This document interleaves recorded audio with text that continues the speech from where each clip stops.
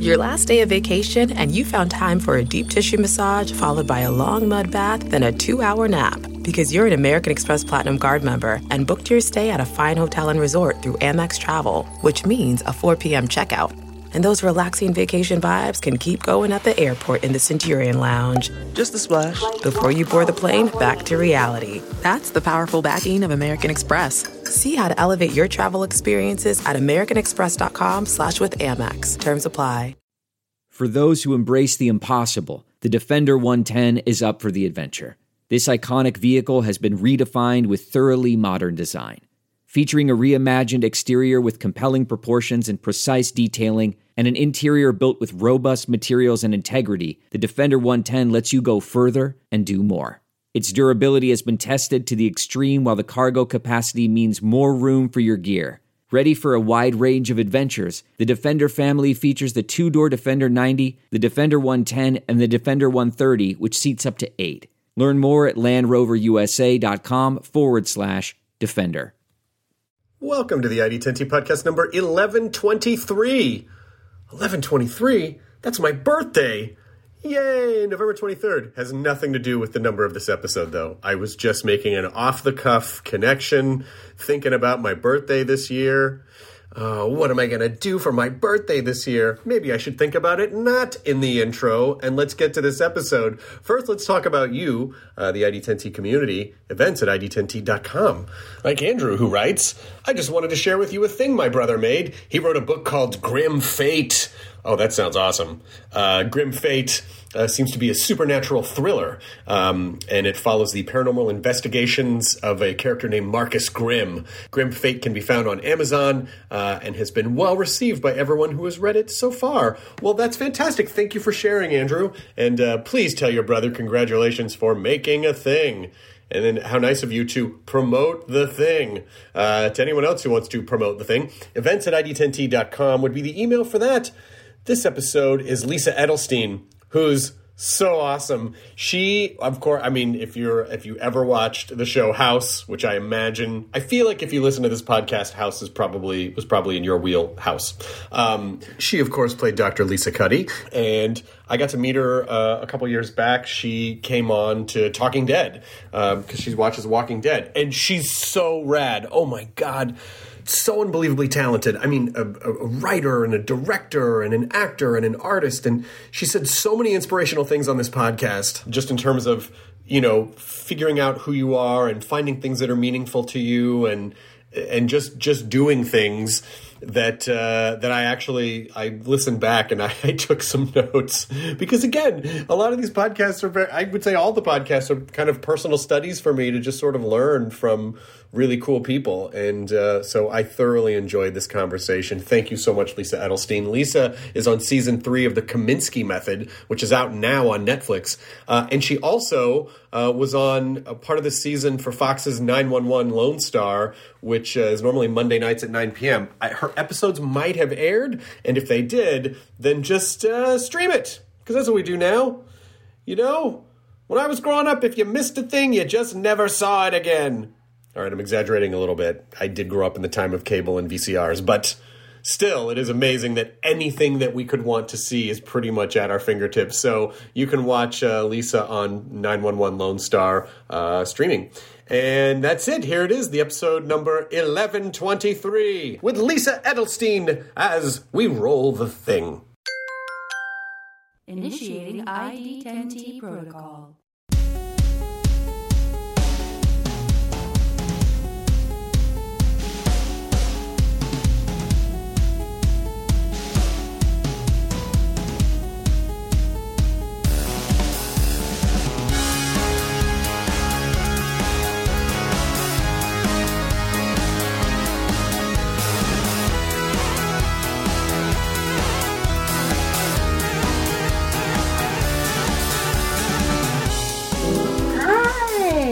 Lisa Edelstein. Oh, there you go. There's me. Oh, what's up? Yeah. Rock and roll. What a great, oh my God, what a nice background. You got some cool art. You got there's like a pool in the background there. My home. That's my good. house. Our homes. You mean our workplaces now? Yeah. Yeah, we had a little guest studio and we turned that into my room. Like I work out here, I do my work here, I do my interviews here. But I'm so grateful for it because I think it really helped during the lockdown to have something like this. Absolutely. I really think it's so easy to basically just shut yourself. Like when the world said, okay, stay home, shut down, it's all this. I feel like the emerging I know some people are like, I can't fucking wait. I'm going to concerts. I'm going everywhere. No. And I think a lot of people are going to be like, we'll have to really make the effort to reactivate to just being a part of society again. Because I didn't have food anxiety, like I wasn't worried about putting actual food on the table, which a lot of people were. I really just relished the quiet, the lack of traffic, the lack of flight plans going over our heads, the lack of helicopters. I did a lot of drawing. I did a lot of writing. I mean, it really. I learned a lot about how much I actually need that quiet time that I don't know that I realized as a grown-up. Yeah. And I mean, my perception of you is that you're sort of this artistic supernova. Like you do a lot of stuff. I know you write, and I'm pretty sure you write plays too, correct? I do. I wrote a musical, but it counts. Just a musical. Just one of those, no big whoop. Just wrote a musical, but even just in the sort of acting and you've directed as well. Yeah, I directed on Girlfriend's Guide, and then I directed 2 short films. I sent you one. Did you ever watch it? I did. It was great. I think I emailed you about it. It was like this really cool, like little thrillery piece. Yeah. It was really fun. And now I'm actually slated to direct a feature that I wrote, but I can't talk about it yet because it hasn't happened yet. So as soon as it happens, I'll let you know, and we can talk all about it because I think you'll love it. That is the funny thing about it's. Who was I talking? I was talking to someone about maybe they weren't necessarily in this business, but they're like, "Aren't you excited about this thing?" And I go, "Well, no. I mean, I feel like we're so conditioned to not get excited or talk about things because we know how hard it is to even just get something made. It's like until it's happening, when it's happening, I can be excited about it. I'll probably be stressed. Exactly. Until it's happening, it's like, oh, that's interesting. Sure. Okay. Interesting. No, I would love that if that happened. Sure. You really have to, this business is really about just like riding shotgun with rejection and disappointment in the back seat. You know what I mean? You just got to get so used to it. And sometimes they climb over and like sit on my lap. Rejection and disappointment. Like, where are we going? What are you doing? We're not going anywhere, actually. We're actually not going anywhere. Perfect. I'm like, disappointed. I'd be so excited about that. Oh my God. Great. Oh, let me flatten a tire. Make sure this it is kind of interesting that, because I think we think about the business as being very craft oriented, right? It's artistic, it's craft, but really I feel like the secret to the business is that it's the business part, the steeplechase, and all of the shit that is not the thing that you actually want to do, that you have to figure out how to get good at and navigate just for those few minutes of the thing that you actually want to do. Yeah, it's really true. It's really true. I mean, one of the questions I got asked today was, if you weren't an actress, what would you be? And I said, if a person can answer that question, they wouldn't be an actor. Because it's everything. And like it's not like, oh, it's everything I love, but which it is, but it's also like it takes so much of you to participate in this business, no matter what angle you are coming at it creatively. It is a whole life that you are in, and there is no getting out of it. And there's you can't do it halfway. I know, but this is a real opportunity for you to improv just a every time, just a different ridiculous, answer. Like a lot of times when my wife Lydia and I are, we'll watch movies in our bedroom, and then if I get up to go to the bathroom, someone should go, "Where are you going?" And I just improvise like stupid, like I'm going to go to Reno and open an alpaca farm. Like it's just dumb, because like where else would I be going at 10 o'clock at night? I'm probably just going to the bathroom. And so I just riff these stupid, and every time she's just like, fine, it's it would be an excellent opportunity for you to, I think I'm going to. You're right. I know I should be more creative about it. I get a little too earnest in interviews. And I want to tell the truth. They ask me like who I want to have dinner with. The one thing I don't like about a lot of these interviews is when they try to throw like surprise, clever questions at you that you would answer so much better if you had a minute to think about them. Like, actually, I would just be a much more interesting and compelling answer. So the last one was, who would you have dinner with? And the truth is, it's like, I want to have dinner with a person who is so smart they could actually explain things to me. Like what an interesting dinner that would be if you could understand. Yeah, but the problem is anyone who claims that would be lying. So how do you find... True, it's true. But I want to understand time. I want to understand, like, okay, time is not linear. What does that really mean? Yeah. What does it really mean? What is gravity? What is gravity? Like, but there's a lot of those concepts that I don't even think on a real fundamental level, they can sort of explain the results of some of those processes, but not necessarily exact, like... I still think we're not 100% sure what mass is. You know what I mean? Right. So it's like, and it is just that search for, it's just that constant search for. I know. And it's really interesting. Like where are we at now? Like how the boss, what was it? The boss Higgins, the what? The Higgs boson? The Higgs boson. Yes. Like the space between things that are so small, like what we get smaller and smaller and we still can't find the smallest. Yeah. The same way we get larger and larger and we can't possibly even conceive of the expanse. No, I know. It's hard because if you're a seeker of truth and you like having answers, the truth is they want to say the answer is Elvis, right? They want you to say, right. I want to have dinner with fucking Elvis. And it's like, that's not sure. I would be thrilled to have dinner with Elvis and talk to him about his life. But like, that's not really like, if you're going to like, that's not really the honest, earnest answer. And that's what I'm saying. I get it my own way. Like I have to answer it honestly. But when you do the math in your head, when you're doing like junket style stuff and you're like, what's the simplest way to just sort of end this conversation?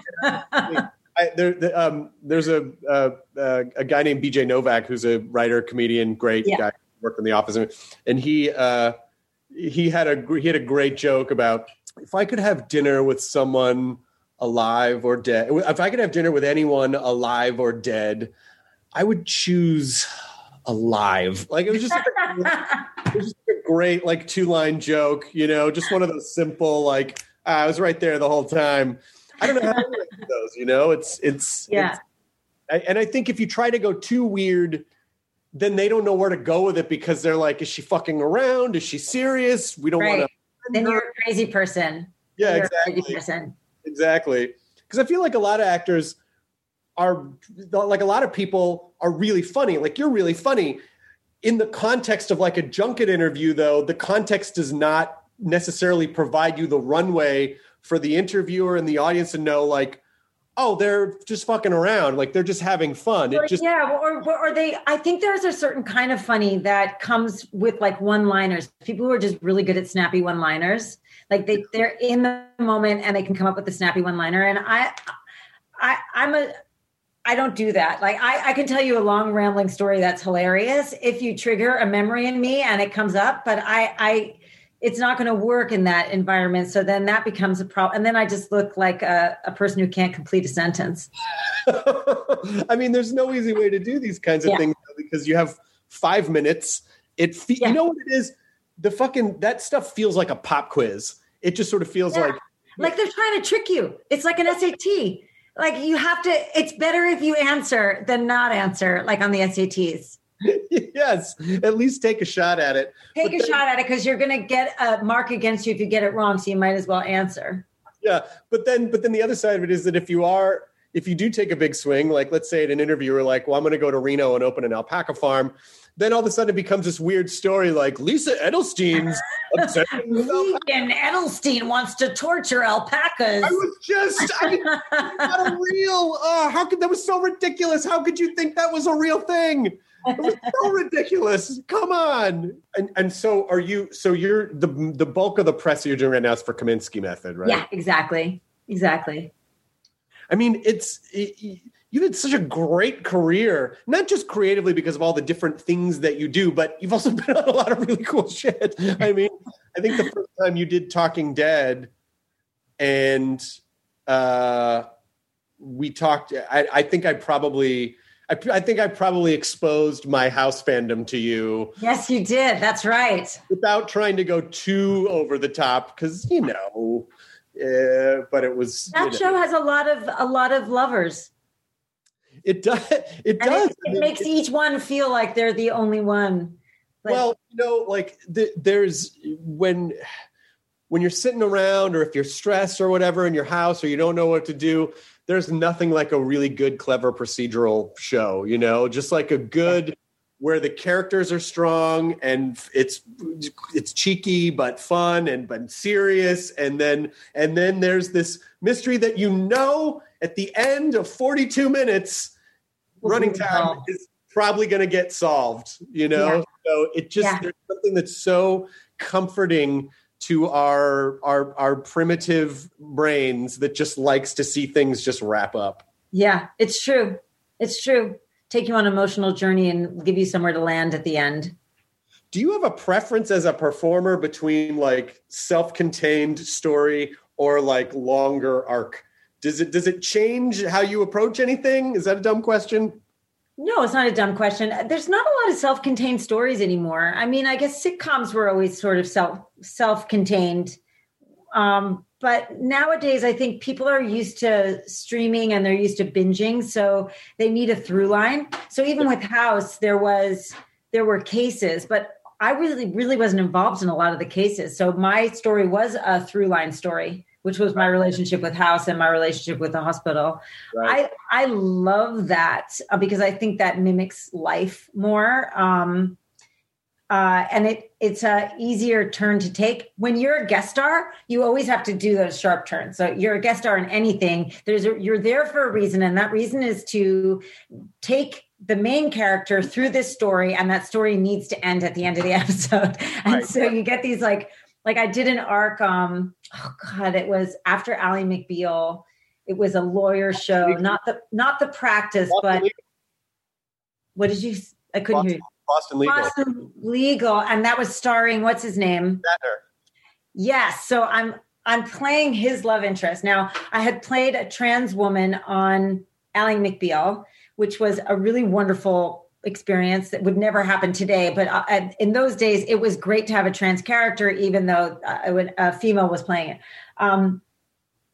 Then they asked me to do this role, and this role was to play a woman who could not speak. She could speak. She was terrified to speak. So she frequently spoke in as few words as possible. And she was having this romance with the main character. But to finish the storyline a few episodes later, she had to explain everything that had happened. So suddenly I've been playing this person who doesn't talk. And now I've got 3 paragraphs to explain the entire storyline. And that's the kind of stuff that I find to be incredibly challenging to do. You see it on Law and Order all the time, these wonderful actors, and all of a sudden they're doing a monologue of why they did it. Oh my God, yeah. It's the worst. I hate doing those. Yeah, I can't remember who else I was talking to about this very thing about you cannot underestimate the challenge of a 1 episode arc guest star on any of these shows, because listen, not that it's not hard work, but if you're if you're Jack McCoy, or if you're one of the cops or whatever, your character, you know how they're going to react to stuff. They just sort of come in and go, objection, Your Honor, circumstantial. And then they go, oh, sustained, but to have that person that has to completely convey their entire character in, and I did one once on CSI. And it's also never written as richly because the writers don't know you when they write it, and they're never going to see this person again. Right. So you have to find a way of inhabiting it where it doesn't feel totally fake. But yeah, so you did one on CSI. What did you play? I was a red herring on CSI where I was the character where I get taken in for questioning too early in the body of the show. So, well, it's not going to be this guy. You think it's this guy, but it's clearly going to be someone else it's not going to be the obvious. And that's exactly what happened. And it was, it was me opposite like Marg Helgenberger, where I'm like, well, yeah, I don't know. I just kind of picked up that, I was just that guy. It was just that guy. Right. And so how do you be that guy, which is so non-specific, but make him a specific human being? Like, it is really challenging. It is really, it's a whole art form to be a guest star on those procedural shows. The character, he's probably not the best person in the world, but he probably didn't commit the murder. It's like probably not capable of that. He'll probably lift your wallet or something, but he didn't kill anybody. Right. So, exactly. It's one of those, but yeah. And that's where I kind of wonder where theater comes into play, where it's just like where you're really inhabiting these really rich characters and you have to learn very quickly how to create a fully formed character within the tapestry of an ensemble cast and still manage to. But theater is different because theater, you go on the same journey every night. Every time you do the play, you go on the same journey, but the journey's never the same. So I think what's interesting about theater is how it changes and allowing for that breath of life every night, even though you've done this over and over and over again. It's fascinating because it's mind-bending, because so much more can happen when you think you have it and you think it. Something will surprise you along the way, and for actors, that moment of surprise when you are surprised by your own reaction to something in the middle of a fictional piece of material, it's like the most euphoric state you could be in. It's happened to me at auditions. It's happened to me at auditions for parts I didn't even get because I wasn't right for them. But like that moment where something real happened, something genuine happened, and the whole room felt it is thrilling. It's absolutely thrilling. And I think theater gives you an opportunity in a way that you don't have on film and television because you're breaking it up so much. That is really unique. This episode is brought to you in part by Audible, your go-to destination for thrilling audio entertainment. Whether you're looking for a hair-raising experience to enjoy while you're on the move or eager to dive into sinister and shocking tales, Audible has an exclusive collection of thrillers from best-selling authors that will keep you on the edge of your seat, like The Guest List by Lucy Foley. Experience stories like never before, where every chilling detail is brought to life by captivating sound design. Plus, as an Audible member, choose one title a month to make yours forever. And now, new members can try Audible free for 30 days. Just visit audible.com/WonderyPod or text WonderyPod to 500-500. That's audible.com/WonderyPod or text WonderyPod to 500-500. Okay, it's time to commit. 2024 is the year for prioritizing yourself. Begin your new smile journey with Byte, and you could start seeing results in just 2 to 3 weeks. Just order your at-home impression kit today for only $14.95 at Byte.com. Byte Clear aligners are doctor-directed and delivered to your door. Treatment costs thousands less than braces. Plus, they offer financing options, accept eligible insurance, and you can pay with your HSA FSA. Get 80% off your impression kit when you use code WONDERY at Byte.com. That's BYTE.com. Start your confidence journey today with Byte. Have you directed theater before? No. That to me feels like because when you're directing film and television, you're not just directing the story and the performance, but you're also directing what people are seeing. But when you're directing a play, people can be focused on anything. So you're kind of well. What's interesting? It's interesting to say that because I just did a play that was on Zoom. That was through the Steppenwolf Company for a fundraiser for the Actors Fund, which is this amazing organization that does great work. The director, this woman Anna Shapiro, we were talking about how do you do a Zoom play? How is it even interesting to watch? And she said, as a theater director, your job is to make people think they're looking at something because they just happen to see it, but you're actually directing them to see it. So it's like a magician. It's a magician. It's a magic trick. You're pulling things forward and back in a different way than you do on film. On film, you cut to that. But I thought that that's really interesting, and it's funny that you put it that way. It's just like a magician. You're sort of kind of making people think it was their idea to focus on that. Right, but you are pulling their attention. Oh, that's so cool. Yeah. Isn't that beautiful? I love that. Do you like directing, directing film, television? You said you're going to direct a movie, but do you like the process of it? When you talk about like all of the stuff that you have to do to get to do the thing that you really want to do? Yeah. The two things, I've directed 3 things now. The first one was Girlfriend's Guide, and it was my first, and I was with a crew that I loved, that loved me, and working with actors that I loved, that loved me. So I was very, very safe. And so what I felt there was more just about the organization that it takes and the multitasking that it takes, and understanding that, this is who I am. Like, I am the multitasker. I actually have an answer to all your questions, even if it's the wrong answer, but I have one. So yeah, I did really enjoy, and then the next 2 projects that I did were short films that I created, one that I was in and one that I was not in. Yes, I'm still learning about directing. I think you're always learning about this stuff. Acting, I've been doing for so long. I'm still learning there too, but I can land in it in a way that directing, I'm still getting my feet wet, I feel like.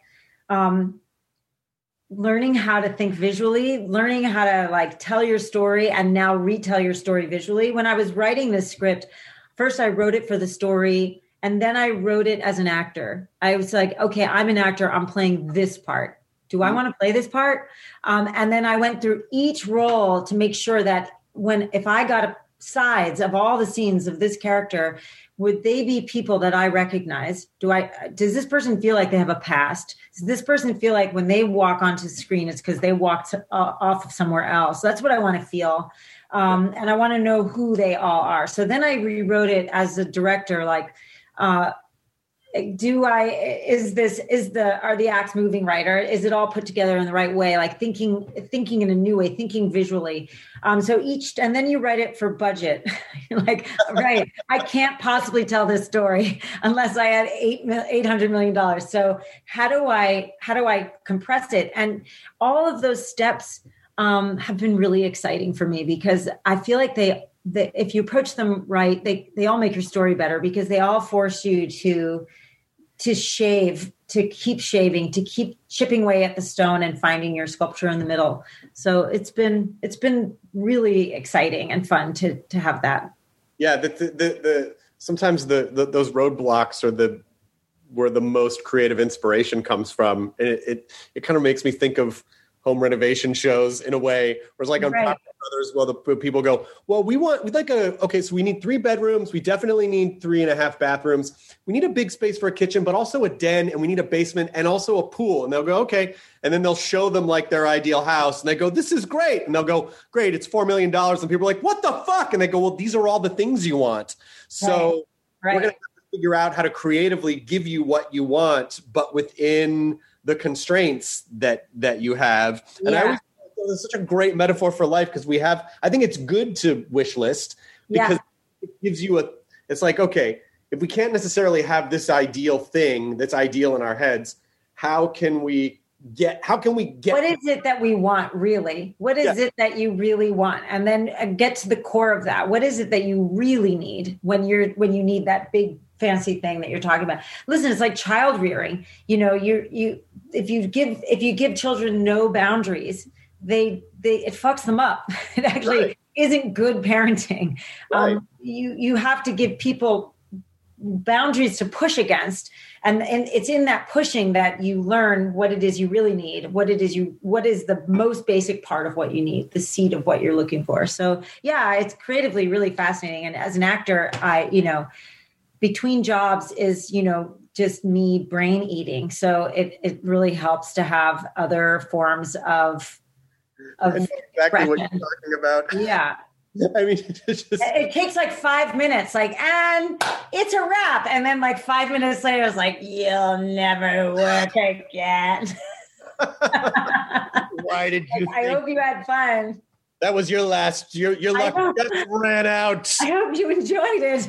They're all going to see. They're all going to find out. You know, why would you ever, who will ever hire you again? And then it's like, hey, Lisa, do you want to go play? Oh, yeah, sure, great. You know? Oh my God.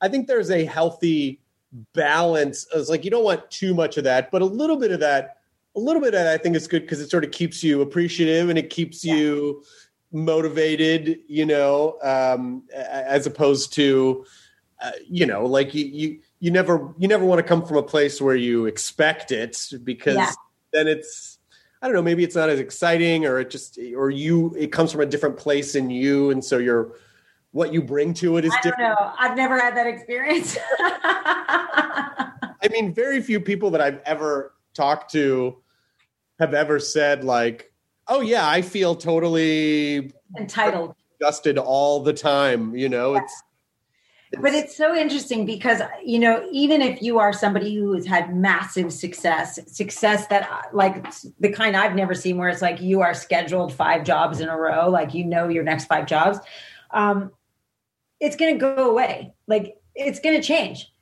because everything changes always. And so, you know, learning how to like, when I was a teenager, I got really famous for no reason in New York in the club scene.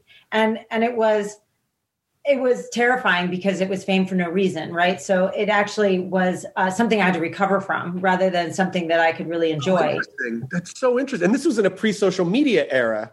Right. So it was an interesting experience of celebrity because it was pure celebrity and nothing else, right? Nothing to back it up. Then when I actually started working, I wrote my musical, I did that. And I got that musical, I got it produced because I had this bout of celebrity that made them interested enough to at least give me an opportunity. And that opportunity turned into a full production. Then I had a show on MTV, which I hated. And I was embarrassed by. I called it 4 hours a day, 5 days a week of national humiliation. So now I'm famous for something I'm embarrassed about. So my second bout of celebrity is also like this kind of negative experience where like people are recognizing me and I'm thinking I'm like embarrassed when they recognize me, like, oh God, they know I'm that person that's on that show. But at the same time, I started to expect to be recognized. And it was I could observe it in myself because I wasn't attached to it. Right. So I was like, wow, like a little kid walks by and goes, like, because I'm wearing a bright colored shirt. And then you think, kid knows who I am. And then you realize I'm a monster. That's a 3-year-old. They like my pink shirt. Oh my God, go home. You need to get some sleep, whatever. So by the time you get to being on House, which was like this mega hit at the time, you know, biggest show in the world, people chasing us down the street, like really bizarre experience of celebrity, but at least for something I was proud of. At that point, I was like, right, there are things about this experience that are really interesting and fun. I can, you know, designers want me to wear their clothes, or people that I respect me, or suddenly when you're that well known, you're like funnier and prettier and more interesting than you ever were like 5 minutes before, even though you're exactly the same. And the thing is, you know that it's because of my experiences previously. I was like, and this too will pass. You know, like, so enjoy this experience for the things that are enjoyable, because there are also things that are not enjoyable, like stalkers and bad press and whatever, we all know it if we've been in the public eye. But you know that it will also change again. And so learning how to separate your identity from the identity that is put upon you by the outside world is kind of vital to your survival. Wow, that is so beautifully and eloquently put, because and it certainly applies to anything, particularly this business, but also particularly, you know, people in general, now that everyone has a kind of fame because of social media, you know, or the potential for recognition and fame very quickly because of social media. Yeah, and those people, they monetize it, which is and also a system that not only that incentivizes and kind of exploits the idea of outside worth. In other words, the amount of hearts or likes you get for something, it's incentivized in our culture. And why would generations of people not be conditioned to think my worth is this number that is how many people, when it's so mercurial and it's algorithmic and it doesn't really mean anything and it shouldn't mean anything anyway, but it has an effect. You can't help it. And you have to know, like, when you're in it, like when you're at one of those high moments, you're like, this is having an effect on me. This is going to be painful. Yeah. It's going to hurt. It's either going to hurt because it'll be ripped away or it'll be hurt because it'll fade away. It's like this weird relationship with it where you have to allow for that to just be what it is and not make it why you're there. Not make it the reason for being there, to really focus on the work that you're doing and make that what you love. Also, because it could be it could be potentially really stressful for the people who achieve that, because then they don't want to lose it, and then it's like, how do I maintain, or sort of like, excuse me, what you were saying, finding yourself in the midst of this celebrity storm that you said was just sort of random based on not anything of substance. And so, which I still don't know what that, I do want to ask you about it, but if you feel like talking about it, but just that idea of how do you be okay with the extremes, either the extreme bad or the extreme good, and not be too defined by it. And I guess that is the ultimate secret of, that's just the ultimate secret of everything. Right. Right.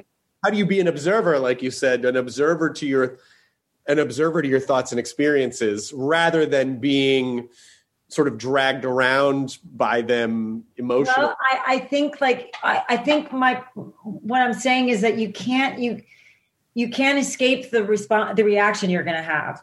Like, there is no getting out of it. Right. What we want to do with our lives is very outward facing, acting, hosting, all that stuff. And that comes with a price. And sometimes the price is really hefty. But what we get out of it when we're in it is so exciting that we just have to know, like, these both sides of this coin are real. And if you're aware of it, it doesn't mean you get away from it. It just means that you get to say, right, here I am here now. Mm-hmm. And it's still, I'm in the center of all this. This is the experiences that I'm having around it. And I think it's like a survival mechanism to find that, to have to really find that core and know why you're here. And why not here, like alive, because that's, again, my dinner party question for somebody to please explain that. But like why you're doing what you do. And as long as you can get back to the core of what you love and what drives you, then you'll be okay. Yeah. I mean, I definitely, there've been a few people that I've ever talked to where I seem like, oh, they are, and it's a very small number, where like, no matter what, they're just a centered, sort of rare in the performer sphere. It's like, whether or not. Yeah, but that's just what they're showing you. I mean, nobody is. Come on. I mean, nobody becomes a performer because they're fine.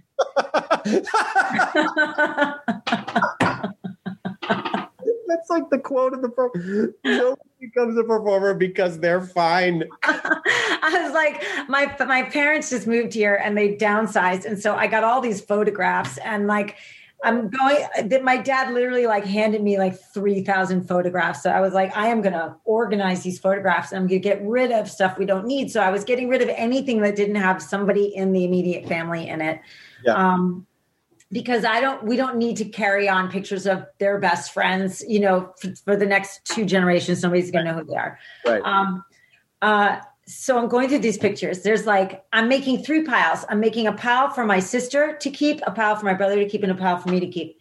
My sister's pile is just getting bigger and bigger. She's the oldest. It's like beautiful photographs from, they lived in Japan, they're in Brooklyn, like gorgeous pictures, infant, nursing, baby, so pretty. Then my brother, he's the middle child. Lots and lots of pictures of my brother, like big pile of my brother, heavy box, sending it to my brother. I'm the last kid. Oh, no. Like, motherfucker, this is why I get professionally photographed. I am photographed more as an adult than either one of those human beings, because my pile is so pathetic. And most of it is repeats. Most of it is like, oh, that was a good one. So there's 18 copies of it. So by the third child, the parents are like, you know what? Exhausted. They're exhausted. It's not cute anymore. It's like, yes, she's a fucking baby. Like, like, yeah, they throw up on themselves. Okay. Yeah. Yeah. Okay. It's adorable. Oh, great. She's talking. What does she have to say? Oh, another opinion. Oh, she just chewed gum for the first. It's fine. We're all gonna be fine. Yeah. I do, start talking about pictures though now where we have infinite, like, we have infinite but basically infinite storage, infinite number of shots. And I think about how we are such collectors now. It's like, oh, I got to take pictures everywhere. How often do you ever sit down and scroll back and go, oh, 2011, look at that. Oh, what was, never, it's very rare. I think that's why iPhotos does that memory thing, just so that you want to take pictures. Yeah. Okay, great. I don't have time right now. Yeah. That's so funny though. That's so funny. But you were able to preserve whatever was left for the Edelstein Museum.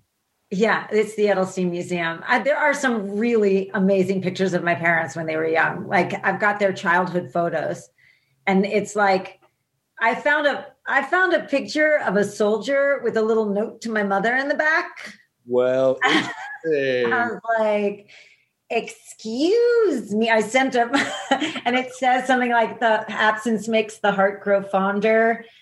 But she insists it was nothing.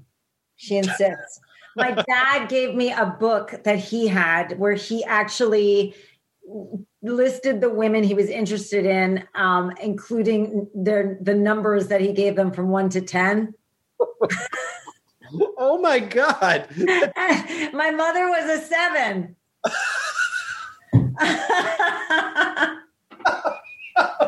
Does she know this? Yes. Are your parents funny? Yeah, they're very funny. They're dry humor. They're also, just old Jews, which comes with funny.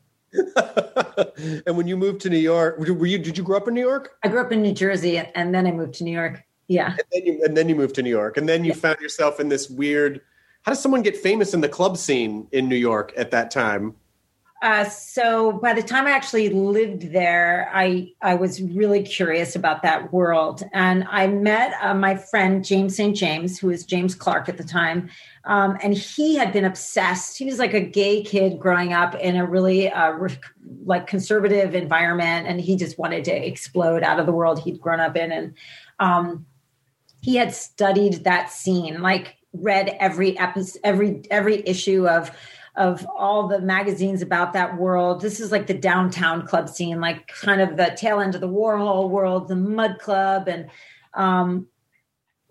just not studio, the opposite of studio. So when I met him, he was like, you got to go out with me. So we started going to clubs, and he had a whole plan. He was like, we're going to get everybody to know who we are in this scene, and then we can do whatever we want in life because we'll be famous. So interesting. That's that's when you're young, that's what you think. You just think like the recognition that'll. And it was the funny thing was, so like, he had techniques. So we would do these experiments where we would, first of all, you can't even get in. So we were weird enough that we actually got into the clubs, and young enough that nobody expected $10 at the door from us because we didn't have it. So we did get in, that much we did. And then James would have us do exercises like, you go that way, I'll go that way. And then we have to ask if anybody's seen the other one for the whole way through the really crowded club. Oh my God, you guys are doing it's almost like a branded in real life media campaign. Right. So like by the time you get to the other side of the club, everyone knows your name. Oh my God, never would have thought of that. You're literally creating like that's the one I remember. I don't remember, but there were more exercises like that. And I was like, sure, I'll do whatever. And so we ended up like, people started taking our pictures because we sort of became part of that world, just the expected part of the world. And then it just sort of escalated from there. Actual social media, like that is socializing. Yeah. Actual social media. And the funny thing is, like, so for me, like when the New York Times, Maureen Dowd did this big piece called Lisa in Wonderland. And they followed me around for a day and they wrote about this whole life. So for me, the funny thing was it actually did exactly what James had said it would do, which was suddenly I was this celebrity. And then ultimately it is the reason why I was able to at least get my play in a workshop at this wonderful theater in New York. Right.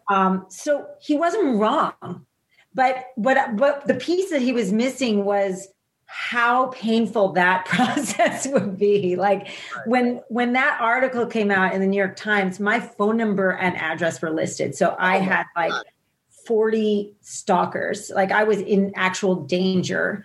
And then I had a lot of resentment because there was really no reason for me to be famous, because the truth was I was the least interesting person at the club. Like there were really legitimately interesting people at that club, but I was like an easily palatable, cute young girl that like people could relate to in the larger world. So perhaps that's why I don't know.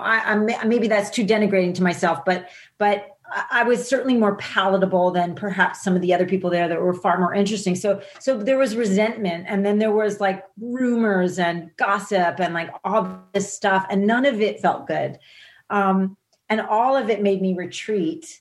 But in that retreating, I got to the core of what I wanted, right? It was what we were talking about with celebrity. And in that retreat, I was like, what is really happening in my world? What's really happening in my world is that I'm at 3 to 4 memorial services a week, that everybody I know is dropping fucking dead. Like I volunteered for Gay Men's Health Crisis. I took this course that they were giving to teach you about the disease. It was like a 27-hour course. Because I had taken this course, people found out about it. People I knew from the clubs were like pulling me into bathrooms to show me sores in their mouth or on their arms to find out if they were dying, because nobody had any information. People I grew up with in New Jersey thought it was government hype, thought they were making it up, so like now I'm in pain. I'm like trying to hide, but in that pain, I am the creative person that I am at my core. And all of that became, I'm going to write about this. And then I wrote my musical, which was about AIDS awareness and how people were in denial. And it was a comedy, but it was about AIDS, and a musical, but about AIDS. And that saved my life, And so then I did that at La Mama. And then things continued on. And so in a way, like, that's what I'm saying, like always going back to that core, even in suffering. And we've all been through that. If we're in the public eye, like that's where the juice is. That's where you remember who you are. When you choose Organic Valley, not only will you be enjoying great tasting dairy, you'll help to save over 1,600 small organic family farms who are protecting over 400,000 acres of organic farmland and all the plants and animals that call it home. This is dairy you can feel good about. It's great tasting, high-quality organic dairy, ethically sourced from small organic family farms. To find Organic Valley Dairy near you, visit ov.coop. That's ov.coop. You hear that? Your dog knows. Spring is coming sooner than you think. But the warmer weather also means that fleas and ticks are coming back. fleas are an itchy nuisance and can easily get into your home, furniture, and beds, which can be terrible. Ticks are even worse. They're hard to spot but can carry disease and get your dog really sick. PetMeds pharmacists connect directly with your vet to save you time and deliver the best flea and tick products for your pet. PetMeds offers low prices on all flea and tick meds, including NexGard, Simparica, and more. Visit PetMeds.com and use promo code PODCAST to save 40% on your first AutoShip order. That's PetMeds.com, promo code PODCAST for 40% off your first AutoShip order. Wow, what an incredible thing to learn at a young age about how empty the fame is, but then to really see how important that you can have an impact on something that's so important to humanity. Right, and that kind of fame is okay.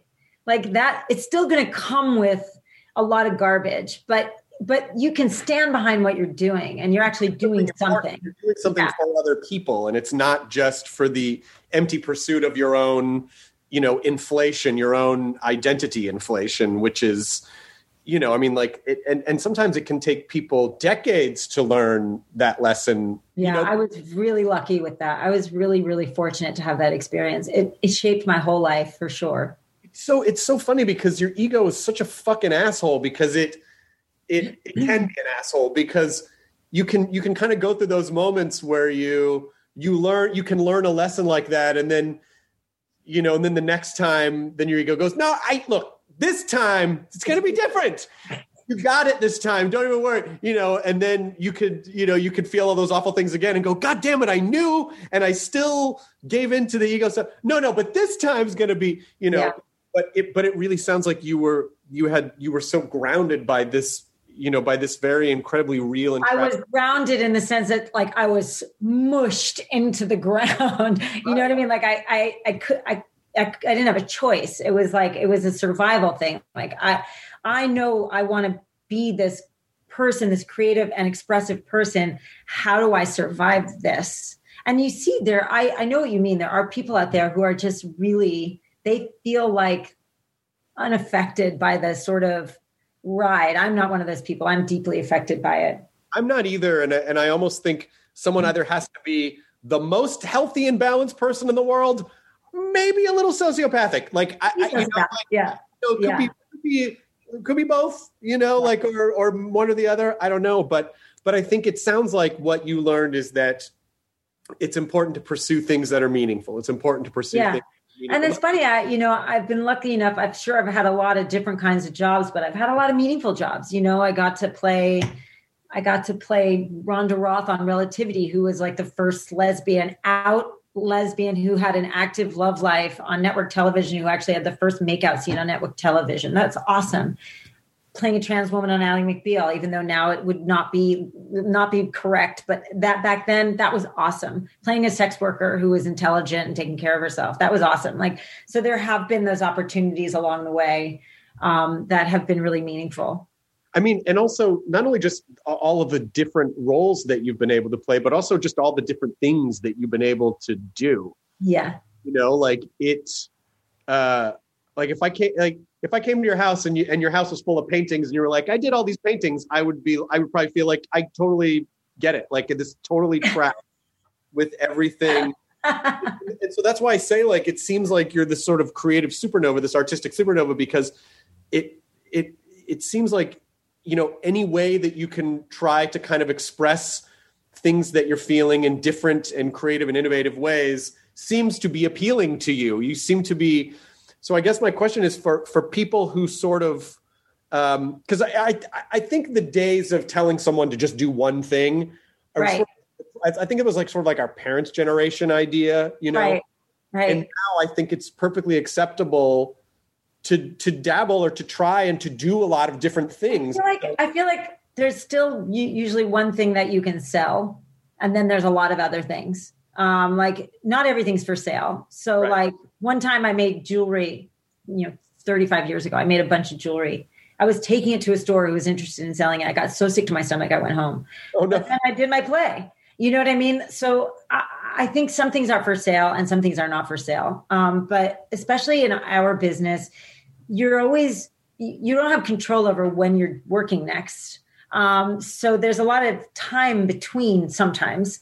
And I have found that especially during COVID, I learned this really, I remembered it, not even learned it. I remembered it, that I had been neglecting that part of myself, which isn't good for my state of mind. That if I'm not writing, I should be drawing. And if I'm not drawing, I should be reading or memorizing or acting, or, you know what I mean? Like I should constantly be, or watching movies or doing something that's like sort of feeding me creatively. And that's not because I'm like, that's not just because of ambition, but of course I am ambitious to always continue to work and get better at what I do. But it's also about mental health. It's definitely about mental health, because I completely understand, because it's that thing you said before about the brain eating. Yeah. Like if you're a storyteller, your brain excels in story creation. And so some of those stories are not very nice. That's exactly right. And so when you're not expressing that through whatever type of storytelling, whether it's painting, sculpting, writing, directing, like whatever sort of creative endeavor allows you to tell your stories, your stories, other people's stories, any stories, then what's your brain going to do? It's going to go, when you don't eat, your body starts to feed on itself. So when your brain isn't being applied, then it's gonna start feeding on your own. And it's like, but that's really dangerous, because when you don't have the ability to be the observer to your thoughts, or be the, kind of look at it as like, okay, my brain's trying to do this thing, I don't have to listen to it. Right. It's so easy to get lulled into like, oh, I guess this is just the way it is, because. But also in the age of social media, you can get into the comparison game, which is also a very dangerous game. I remember I saw somebody I hadn't seen in a long time. They were like, well, obviously your life is going great. Right. Like, wait, have you been just looking at my Facebook page? Yeah, exactly. I don't post bad things on my Facebook page. Yeah. You don't, it's hard. It's edited. Yeah.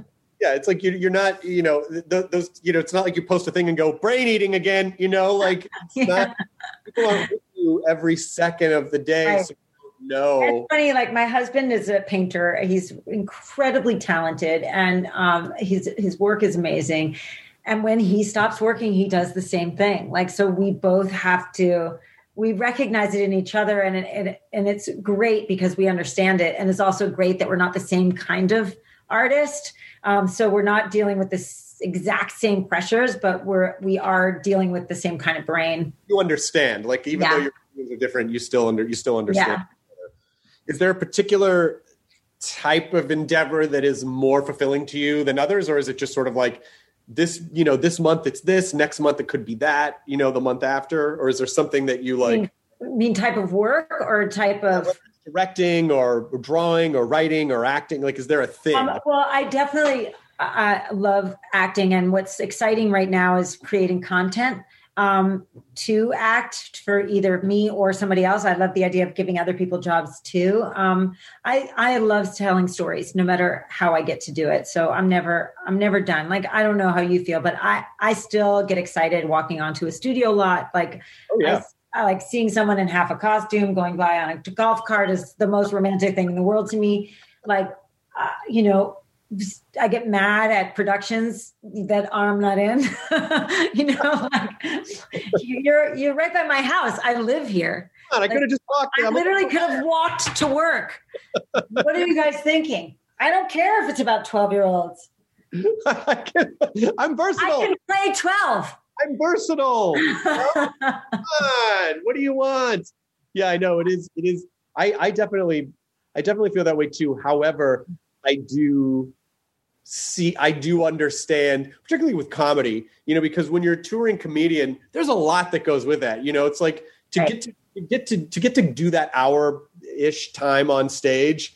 There's, it's the travel and the radio, morning radio, and all the press, and then the trying to, now you be a marketer to make sure people are going to shows, so like there's a lot of around, and I always used to think, God, why do so many comedians, like when they get older, they just kind of stop? And it's like, oh, because it is an exorbitant amount of energy to do the thing that you want to do. So I understand.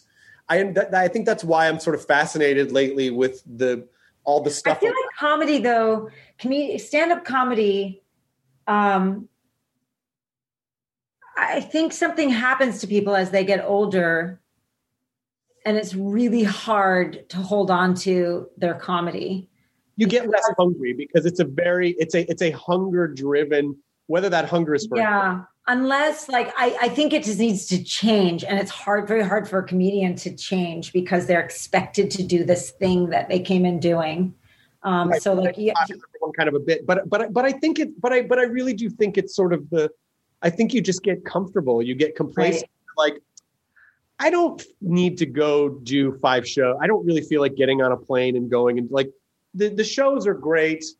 I mean, it even happens, but like one of the reasons why I actually don't perform in Los Angeles that often, because it's like, God, you know, because you can't really do long sets. And it's like, am I going to get in my car and go find parking and wait an hour to do 15 minutes to then like get in my and sit in traffic? And it's like 3 hours to do 15 minutes. And when you're a young comedian, of course, yes, the answer is yes. Yeah.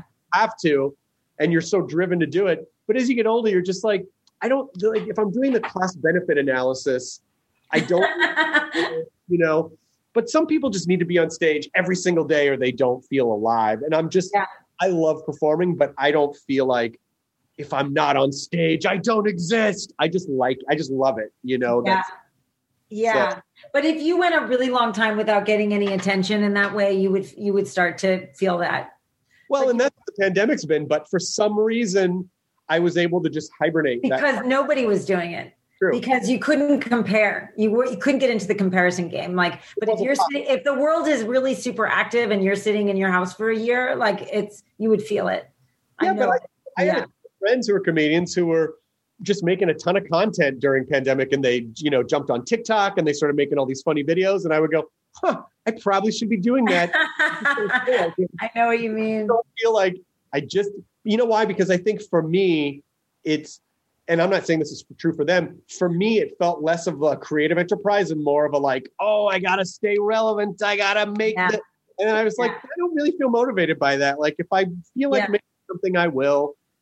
I don't feel like it right now, and so I won't. And that's kind of, and also it was a big deal what we went through, and everybody reacted to it differently. I know my friend Nadia and I did a couple of like Instagram lives, but like way at the end of the pandemic, like a year too late.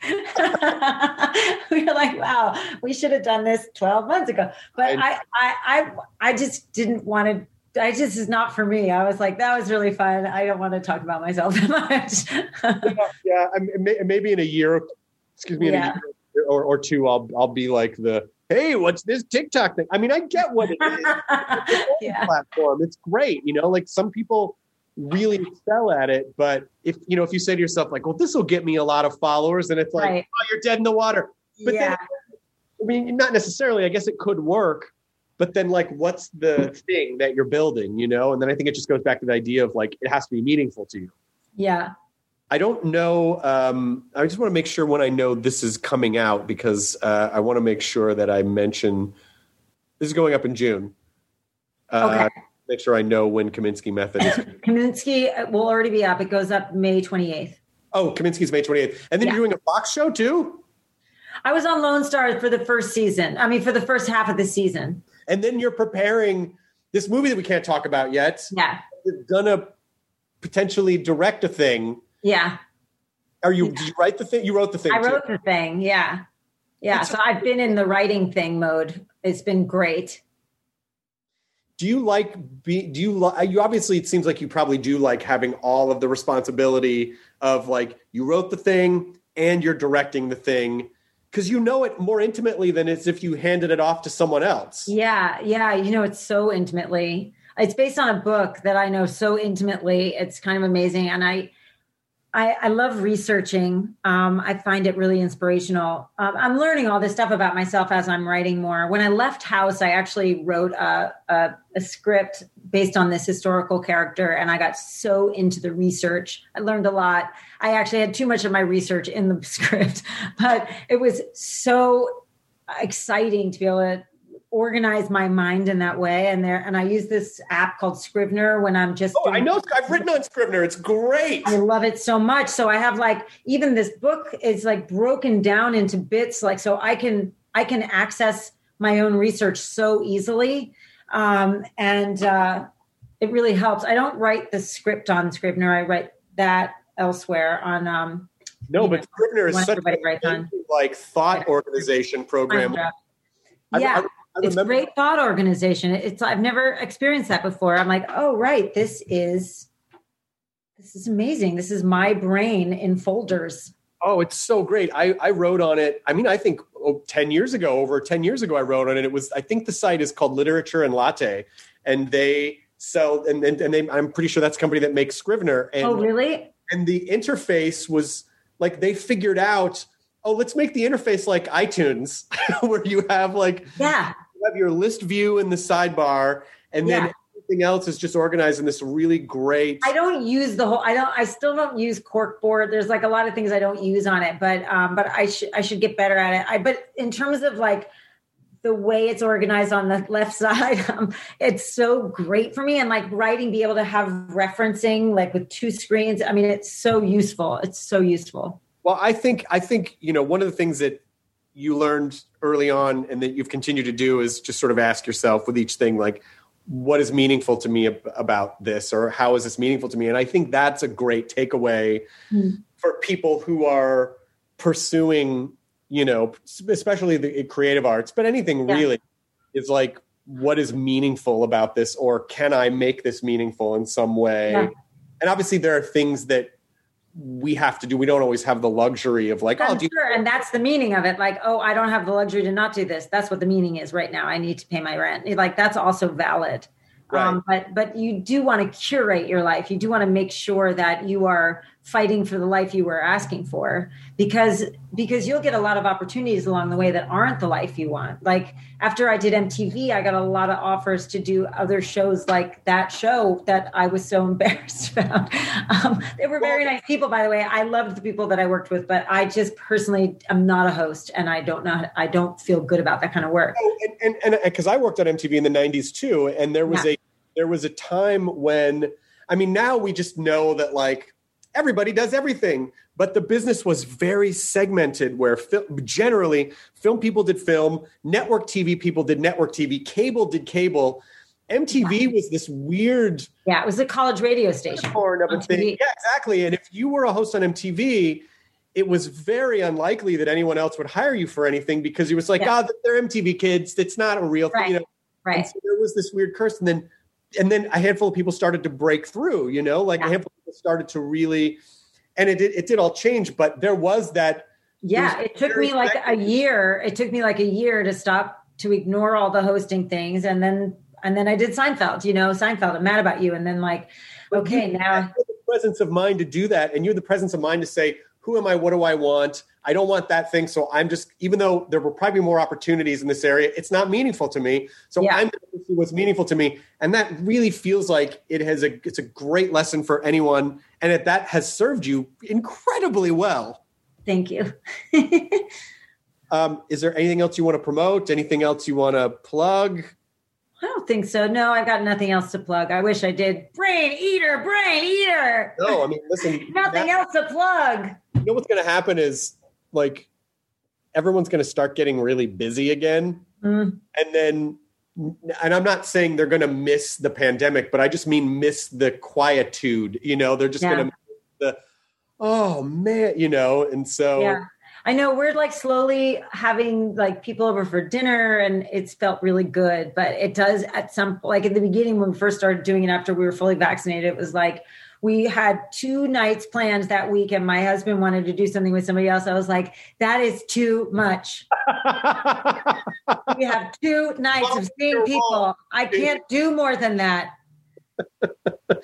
Well, we went to, our first big outing was we went to a preview opening of Disneyland because we love Disneyland. Oh, wow.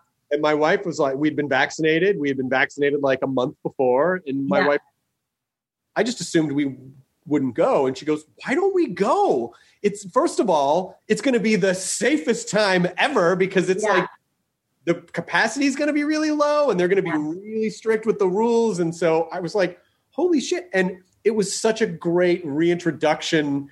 into. Also, it's like Disney World, Disney introduction. Well, it was that is hilarious. Because it was sort of like, it was this thing that felt very normal for us before, but now was this like, oh my God, I didn't know if we were ever going to come back here, And I went into a Starbucks for the first time a couple days ago, and I'm like, oh my God, I guess I can go back into And so it's like, but it's important to kind of really make ourselves reacclimate, because it's so easy to just go back in the shell and go, nope, not gonna do it. That's not entirely healthy. No, it's time to open it up again. But also things should have more meaning, like doing more of what means something to you and less of what's fluff. Fluff, yeah. It's finding the fluff. That's perfect. It's like, what's disposable, what's the fluff? I mean, it's so funny to me that you just did this with all of your photos. Yeah. Where it's like, what is meaningful? Like that theme has been very much a through line in this conversation. And I really love it because it really helps distill and simplify, when you are making decisions about things. I guess the extreme version is the Marie Kondo spark joy thing. Like, does this thing, but the idea of like, what's meaningful? Is this thing meaningful to me? And maybe I know, but it's interesting about Marie Kondo, because it's like, well, is joy the only meaning? Right. Sometimes it makes you sad, but it's because it's important to you. So what is the ultimate meaning? It can be anything that's meaningful to you. And maybe that's, as we emerge from this, hopefully an important question that we ask as we try not to rush back to taking things for granted again, of just being able to go wherever we want and do whatever we want and be around all the people, where we get to say, it's sort of like when you're young and it's like, you'll just hang out with everybody because you just want to hang out with people. And then you get into your 30s and you're like, do my friends, like, who do I still vibe with? And then you get into your 40s and you're like, okay, who, like, what's the kind of life that I want? Like, what do I really? I feel like in your early years, you hang out with everybody because you don't know yourself. And it's exciting to sort of reflect yourself off of a lot of different kinds of people. But then in your 30s, you're like, I don't like that kind of person, or they were mean to me that time. And so you do all this like sort of rejecting of people, getting rid of them, shedding people. And then in your 40s, you're like, well, hold on a second. That person was really funny. I actually was very entertained by this part of that person. I just don't like the way they handle this kind of situation. You start realizing, right, there's value to all kinds of people. They don't all have to be your best friends, but people can be in your life. And then now you're like, okay, I have 5 minutes. I've got 5 minutes of energy to socialize. Then I feel like, where do I spend it? Like if the 50s are all about, here I am, like me or don't, you know what I mean? Like, I'm me, and this is me. Yeah, exactly. I mean, the 50s, I think, are one of the most wonderful times in a person's life. And I think it's, for a woman, it's like, okay, you stop getting your period. Hallelujah. Like, you can't get pregnant. You are no longer on like this crazy hormonal cycle every month. You're finally like the you were before you started being attacked by hormones. And there's something really, and you're still young, and you're like at the height of your business, whatever that is. Like you've been at it for 35 years. So you're like, this is the most powerful time in a woman's life. And of course, nobody writes about women in their 50s, but I'm going to, because it's like this, you're beautiful. You're still capable and able and energized and ready for the world. And you know a lot of shit. I think that's true for people in their 50s in general. You're the best, Lisa Edelstein. I had, when I first met you, when you came on the show, it was like, God, this person is so fucking cool. And I really, you just, so many of the things you've said today are so inspiring. Like I really do, this podcast thing isn't just a thing I do just cause, like it really is an exploration of humanity and how do we learn and how do we become better and how do we achieve, but still maintain balance and mental health. And even just the takeaway of that simple question of like, is this meaningful to me? Yeah. It cuts all that other shit out of the way. And I'm just so appreciative of it. I really, really just want you to. Well, it's fun because we never really get to talk on the Talking Dead because it's not about that. No, it's about for like 2 sentences. Pretend life issues like zombies.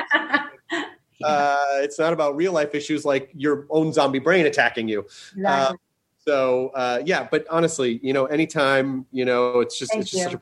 Such a pleasure to talk. Thank you so much. It's really been great. And I'm excited to hear what this thing is you're going to direct. So imagine soon, and then please come back on and we'll talk about that. I love it. Good to see you. Bye, Chris. So nice to see you too. Take care. Bye. And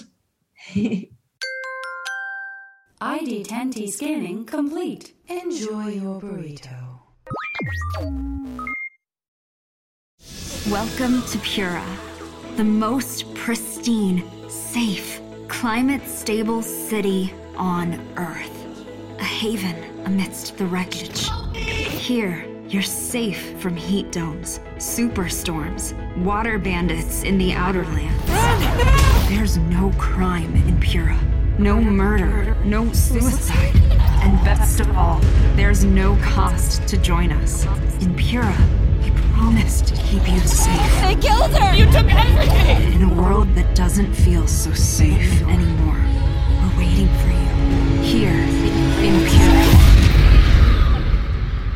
The Last City is a new scripted audio drama from Wondery. Enjoy The Last City on the Wondery app or wherever you get your podcasts. You can binge all episodes of The Last City right now, ad-free on Wondery Plus. Get started with your free trial at Wondery.com/plus.